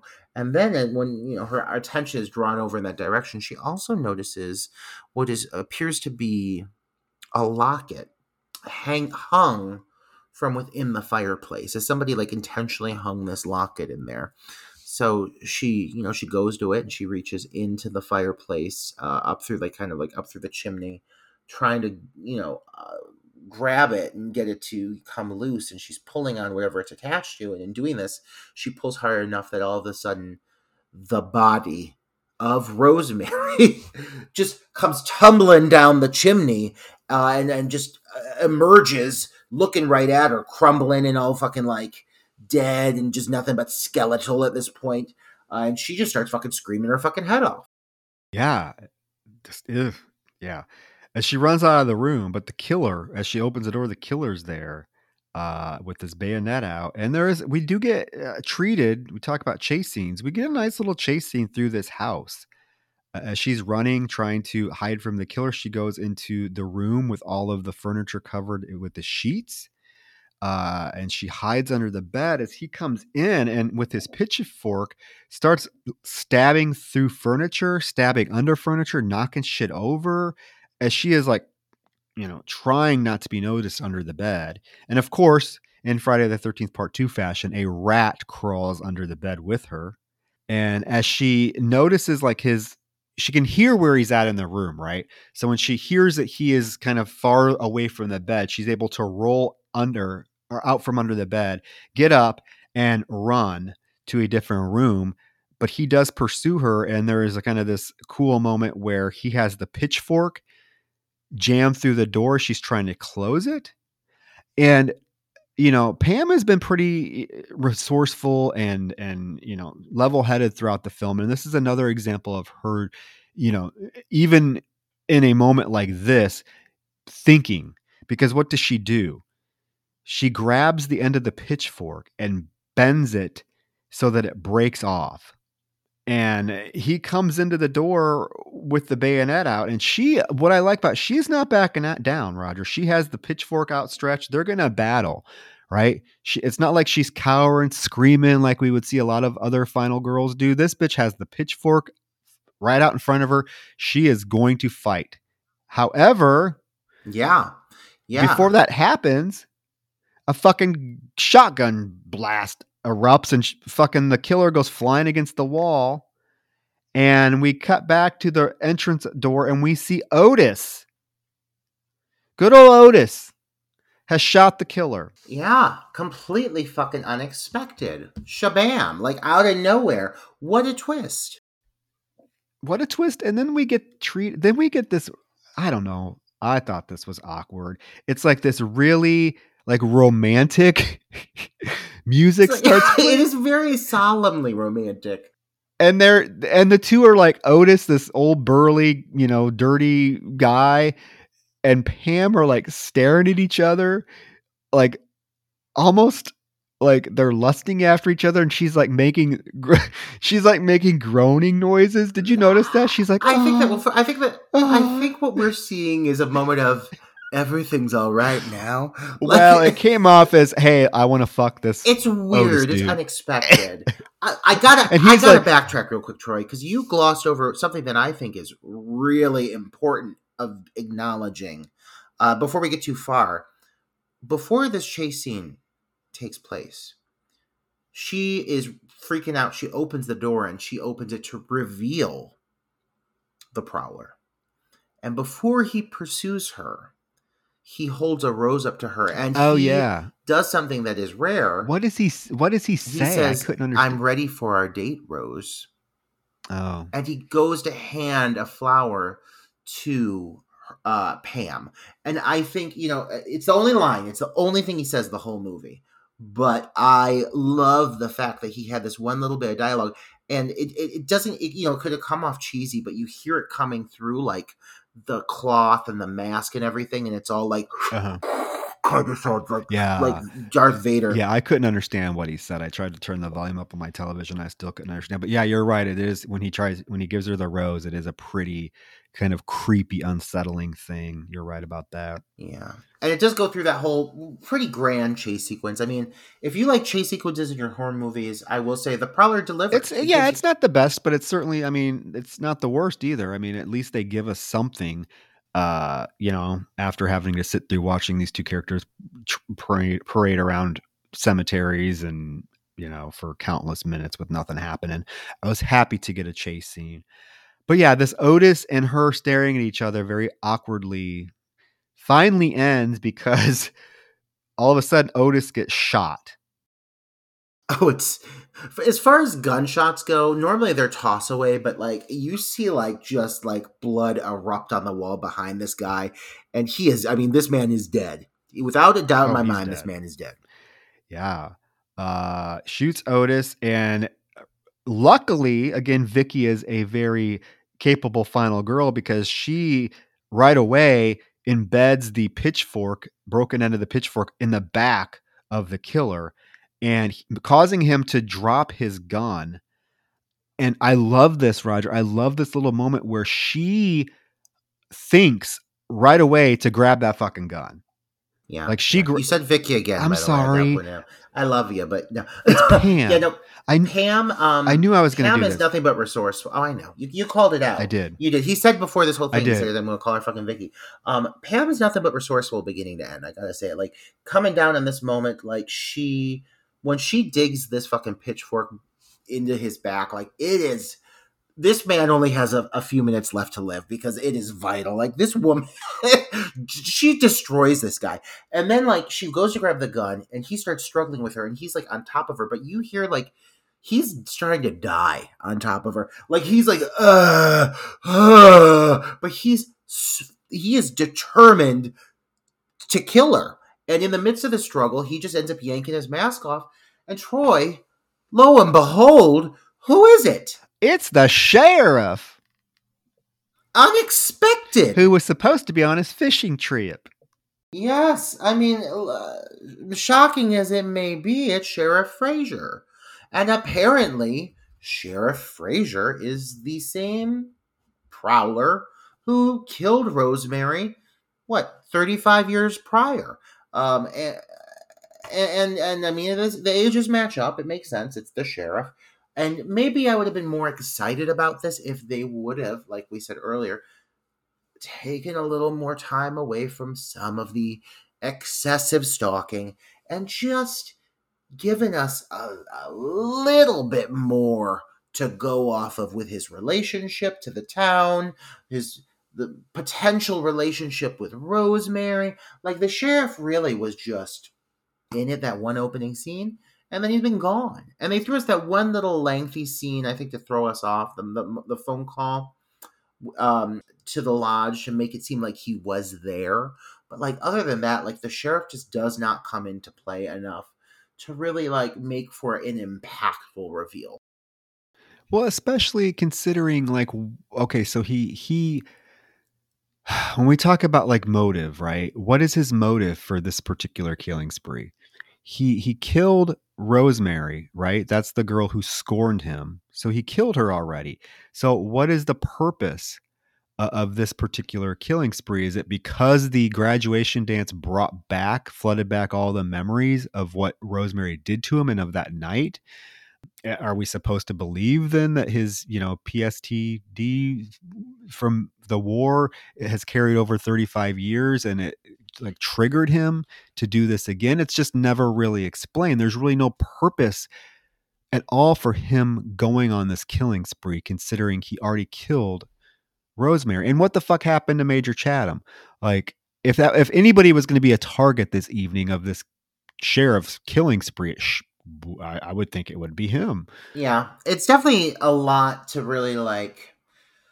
Man, I mean, we could really, if we wanted to sit down and dissect this character's motive, because so little is given to us, like, you can really kind of try to conclude what happened. It's not really put out there for the viewer to see 100% for sure. What I take away from this is that exactly what you said. The dance resurgence, of memories triggered this PTSD that this individual had from the war, associated with everything that happened. And when that dance triggered that, it flooded back all of these memories of what happened when he had this situation with Rosemary and how he felt and what it brought him to that night. Because when you have that moment at the door where he says, "I'm ready for our date, Rosemary," I think it's almost for him in some ways recreating that evening. And it's all transpiring, and all the grief and the anger and the rage is transpiring as well. We certainly don't see enough of it to make that feel like a confident like response, but I think that's what I'm supposed to take away from it. But God, I mean, this movie's great, but this movie could have been one of the ones that went down in the annals of horror as one of the greatest if I think they just would have devoted a little more time and a little more dialogue and a little more characterization to these focal characters that the story seems to be focusing around that kind of just go under the radar. The sheriff, Chatham. I think that, from what we're given, which is not very much, I think it's a pretty, rational conclusion to come to. I just wish we were given more. I wish that more time was spent on maybe some of that aspect of the film rather than a lot of just pointless wandering around scenes. But we do got to get back to the ending of the film, because as they're struggling, Pam, I almost said Vicky again, caught myself. Pam does get the best of him, gets the hold of the shotgun, and there is an incredible effect of her, Pam, blowing the sheriff's head off. And let's talk about that effect. The head explodes. It's pretty violent. Yeah, I referenced already earlier in this review, and I'm gonna bring it up again only because it's the same year, but the movie Scanners. But both the white eyes that you see in the character of, I think it was Carl, when he was stabbed through the head, and now the visual of this head explosion, both ring very similar to Scanners, because it's just, this effect is wild. It's grotesque. She shoots this sawed-off double-barrel shotgun into his head, and his head just fucking explodes, and you see the jaw like dislocate. It's wild. The only thing that I find disappointing is that they don't let it linger. They do like a dissolve to black and then go to the next moment. And for me as a horror movie aficionado, like, cut back to Pam getting splattered with brain matter. Let me see a little bit more. You guys have not held back with a single other moment over the course of this whole film. What's with the fade to black? Yeah, it's quick. They don't linger on this at all. It's quick. And also, you mentioned it reminds you of Scanners. It also reminds me of another very infamous Tom Savini effect from Maniac. We get the exact same head explosion in Maniac. When the killer in Maniac shoots the guy through the car, the front windshield and his head explodes. So it's really cool, watching this film to see like Tom Savini definitely has a specific style, and I can see why he was definitely the go-to guy for effects in the 80s. But for me, this film is among some of probably his best work. The effects in this film are stellar. But after the head explosion, it cuts to the morning. Mark takes Pam back to her dorm. She goes back up in the room. He lets her go up there by herself, but she goes back up to the room. She hears the shower still running. So she slowly goes into the bathroom and finds the body of both Sherry and Carl. Carl is tied. He has his neck tied around with a tie tied to the shower head.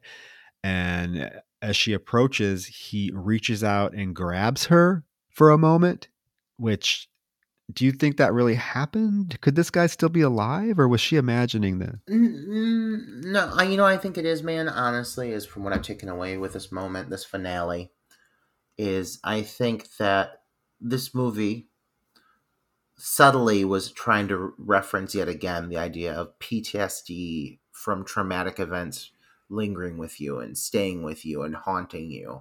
I think what we saw at the end was now Pam's own personal PTSD from what she had just gone through, what she just experienced, having this kind of break after seeing the visual of these dead bodies associated with what had just happened.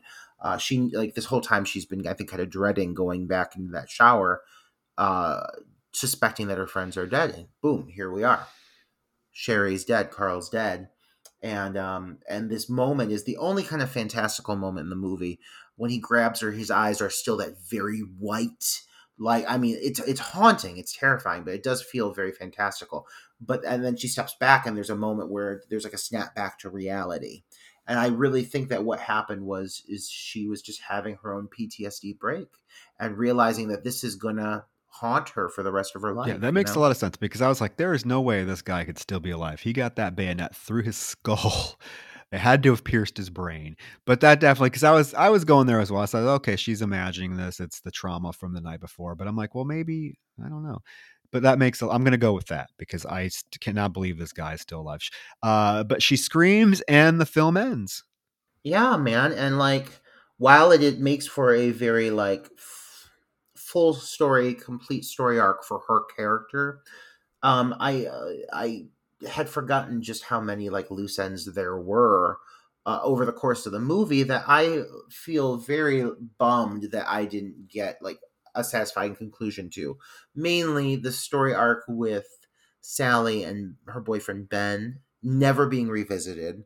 And the whole thing about Major Chatham also being like apparently this major factor of the story and just never being revisited. And this movie has so much going for it. Like, listen, I'm not going to say that this movie isn't phenomenal at what it does, because, at the end of the day, when it comes down to the horror elements, this movie delivers more than most. Like, I cannot praise the deaths, the build up to the deaths, how they're executed. I cannot praise them enough. But for me, if you're going to give me this really intriguing premise, which is hinted at, this whole idea of how these soldiers are affected after the war, how certain things set them off, all of the basic, like, the basic blueprints for what the story is there. And maybe they weren't wanting to shock or offend. I'm thinking maybe is something that, like, it was still not a great, there's not a lot of understanding of PTSD maybe at this time. It's 1981. It really wasn't as explored as it is now. I don't even know if they could get away with making this movie now, because now it's a totally different entity. PTSD, like, you respect it. You're like, oh, we're aware of it. We know it's out there. I will say this is one of those films, Troy. Part of me wishes they would do a remake for. I said this about another review recently, but I don't want to get on a trend with that. But imagine a remake that really allowed the script and the story to like delve into the impact of what happened, delve into how the killer, the prowler himself, was actually set off or triggered by a specific event and why it worked out the way it did. I would think you would have to find a filmmaker that really had a passion and understanding for what this film was trying to say.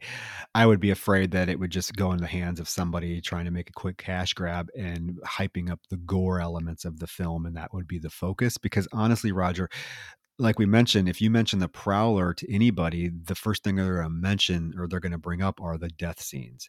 I mean, that's what the film is known for.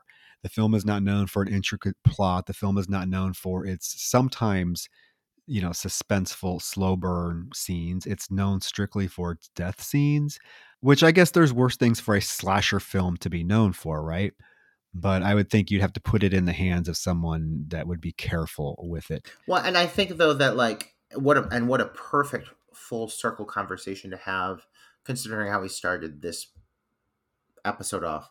The topic of like elevated horror, the idea of now horror in the 2020s. How is it different? What is it doing different? How is it deeper? How is it more thoughtful? How is it expanding on the genre? This is a film that if it fell into the hands of someone who understood that and understood how to handle this delicately and do it in a way that was both really exploring the complexity of PTSD and the effect it has on somebody, how it could possibly, push someone to a certain point while also checking the boxes of a horror movie. I mean, A, it could possibly really offend people, or B, it could be a phenomenal character study. I love a character study. So Yeah. I mean, at the end of the day, Roger, the Prowler has a lot of things going for it, as you mentioned. Special effects are top notch. The acting, pretty solid across the board. The final character of Pam, who I mistakenly called Vicky because that's the actress's name. Sorry, it is great. It's shot competently well. I mean, my big complaint with the film, and I think I'm not alone. I think there's a choir of horror fans that would hop on board with me with this, is the pacing is so sluggish at times, and a lot of scenes just go nowhere. And it can be, a chore to sit through. I find myself, a lot of times with watching this film with the scenes with Mark and Pam just wandering around, I tune out. It's still a standout slasher from the 80s. Like I said at the beginning of the episode, if I had to pick 5 slasher films from the 80s that I would say were required viewing for people that wanted to get a kind of a taste of what the 80s slasher genre was, this would be one of them. And I think that's high praise, you know, coming from me, despite my issues with the pacing of the film and the fact that there are plot elements that are never revisited again. But at the end of the day, I think it's a film that people need to check out. yeah, and I would agree with you wholeheartedly on that. I think that it is a movie that, while maybe it didn't completely master the craft of developing some of these suspense sequences, it certainly set the groundwork for films that came after it within the genre. Thus, did succeed. And some of the little influences, the stingers, the score, how it builds, the way it evolves, while it may be extraneous and very drawn out, I think I've seen movies stylized after this film that have taken that and really built off of it and succeeded, and so I think its blueprint has been used time and time again. Its formula has been recreated since, very similar to the movie, in some ways, My Bloody Valentine. Same year, you saw a lot of this stylistic horror come out at this point, and that is certainly carried through within the genre, uh, treating these movies as more than just, you know low budget disposable pieces of cinema. We were starting to see people within the genre really get artistic, get stylistic, experiment with their style. This movie doesn't always, hit the nail on the head, but often it does, and it does make for a very visually sumptuous and enjoyable watch, in the sense of just the craftsmanship at play. It's really a very well done film. Well, I think it's, I like the comparison to My Bloody Valentine with this film because I think there are similar elements between the two films, particularly like My Bloody Valentine's final act, where there are a lot of, I don't want to say drawn out scenes, but scenes of characters just wandering around through the mine shaft. I think they're a little bit more atmospheric and effective in My Bloody Valentine, but two good pairing. I would also suggest pairing this with, watching this in Friday the 13th Part 4 together, because you can definitely see the director's style. I think it carries over from this film to Friday the 13th Part 4. But yeah, so that's The Prowler, Roger. That's The Prowler. We did it. We got through it. My God, we survived. 2 hours of The Prowler.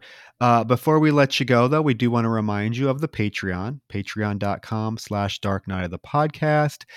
Lots of bonus content. We post 2 full-length bonus episodes a month and a mini episode. So 3 bonus episodes a month on our Patreon. If you don't want to do that, go to Apple Podcasts, leave us a 5-star review. Even if I mistakenly call a character by the actress's name every once in a while, don't hold that against me. But lastly, our biggest surprise, Roger, is that we have another episode in January coming out. For our Patreons, we also post our we post ahead of time, a month ahead of time, what our episodes for the following month were going to be, right? So those of you on our Patreon, you saw that our 4 January episodes were going to be Mountaintop Motel Massacre, The Ritual, Prowler, and what's the other one? Oh my God. Oh my God. What other one did we do this month? We did The Ritual, we did The Prowler, Mountaintop Massacre Motel, and it's another one that you would have done, isn't it? Oh my God. Yeah, I can't think of it right now. But we posted those 4. But we have a week left in January, guys. We got a little ahead of ourselves. So we have another episode dropping next week for January, and we are just going to have a lot of fun with it. So I'm going to tell you right now, the film that we are reviewing is a super obscure 80s slasher flick. We're going from a very stylized, kind of high revered slasher flick to one that's not so much. But somehow, some way, folks, this film got on Shudder. So if you haven't seen this film and you need to watch it before the next episode, it's on Shudder. And it is the 80s slasher flick called Sledgehammer, directed by David Pryor, who also directed Killer Workout, aka Aerobicide. Talk about a power combo. A power combo. I picked this film because it's so fucking absurd and Roger's never seen it. And it's on Shudder, and I still cannot believe that Shudder picked this film up. So it's going to be a blast because, like I said, Roger's never seen this. He has no idea what he's getting himself into. So, folks, if you have not seen Sledgehammer, it's on Shudder. Please watch it before next week, when the episode drops. So, yeah. But until then, hey, you have The Prowler. I mean, what a way to kill 2 hours, literally, violently. Kill 2 hours of your time than by spending it with us here at Dark Night of the Podcast. And if you like what you see and hear, go over to that fucking Patreon, sign up. We're really hoping to get to double digits. Also, get over to that goddamn Apple Podcast and leave us a goddamn fucking review. And we appreciate the stars. We appreciate, but leave us a fucking written review, please. So help me God. I'll come and do the same for you. You got a podcast? Let me know. But no, seriously, guys, we appreciate everything you do. We love you.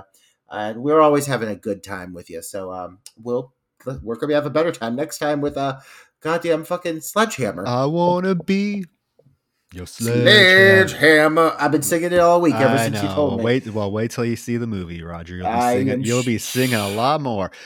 Can't wait. All right, folks, 2 hours. We are done. So, guys, have a great evening, and we will be back at you next week.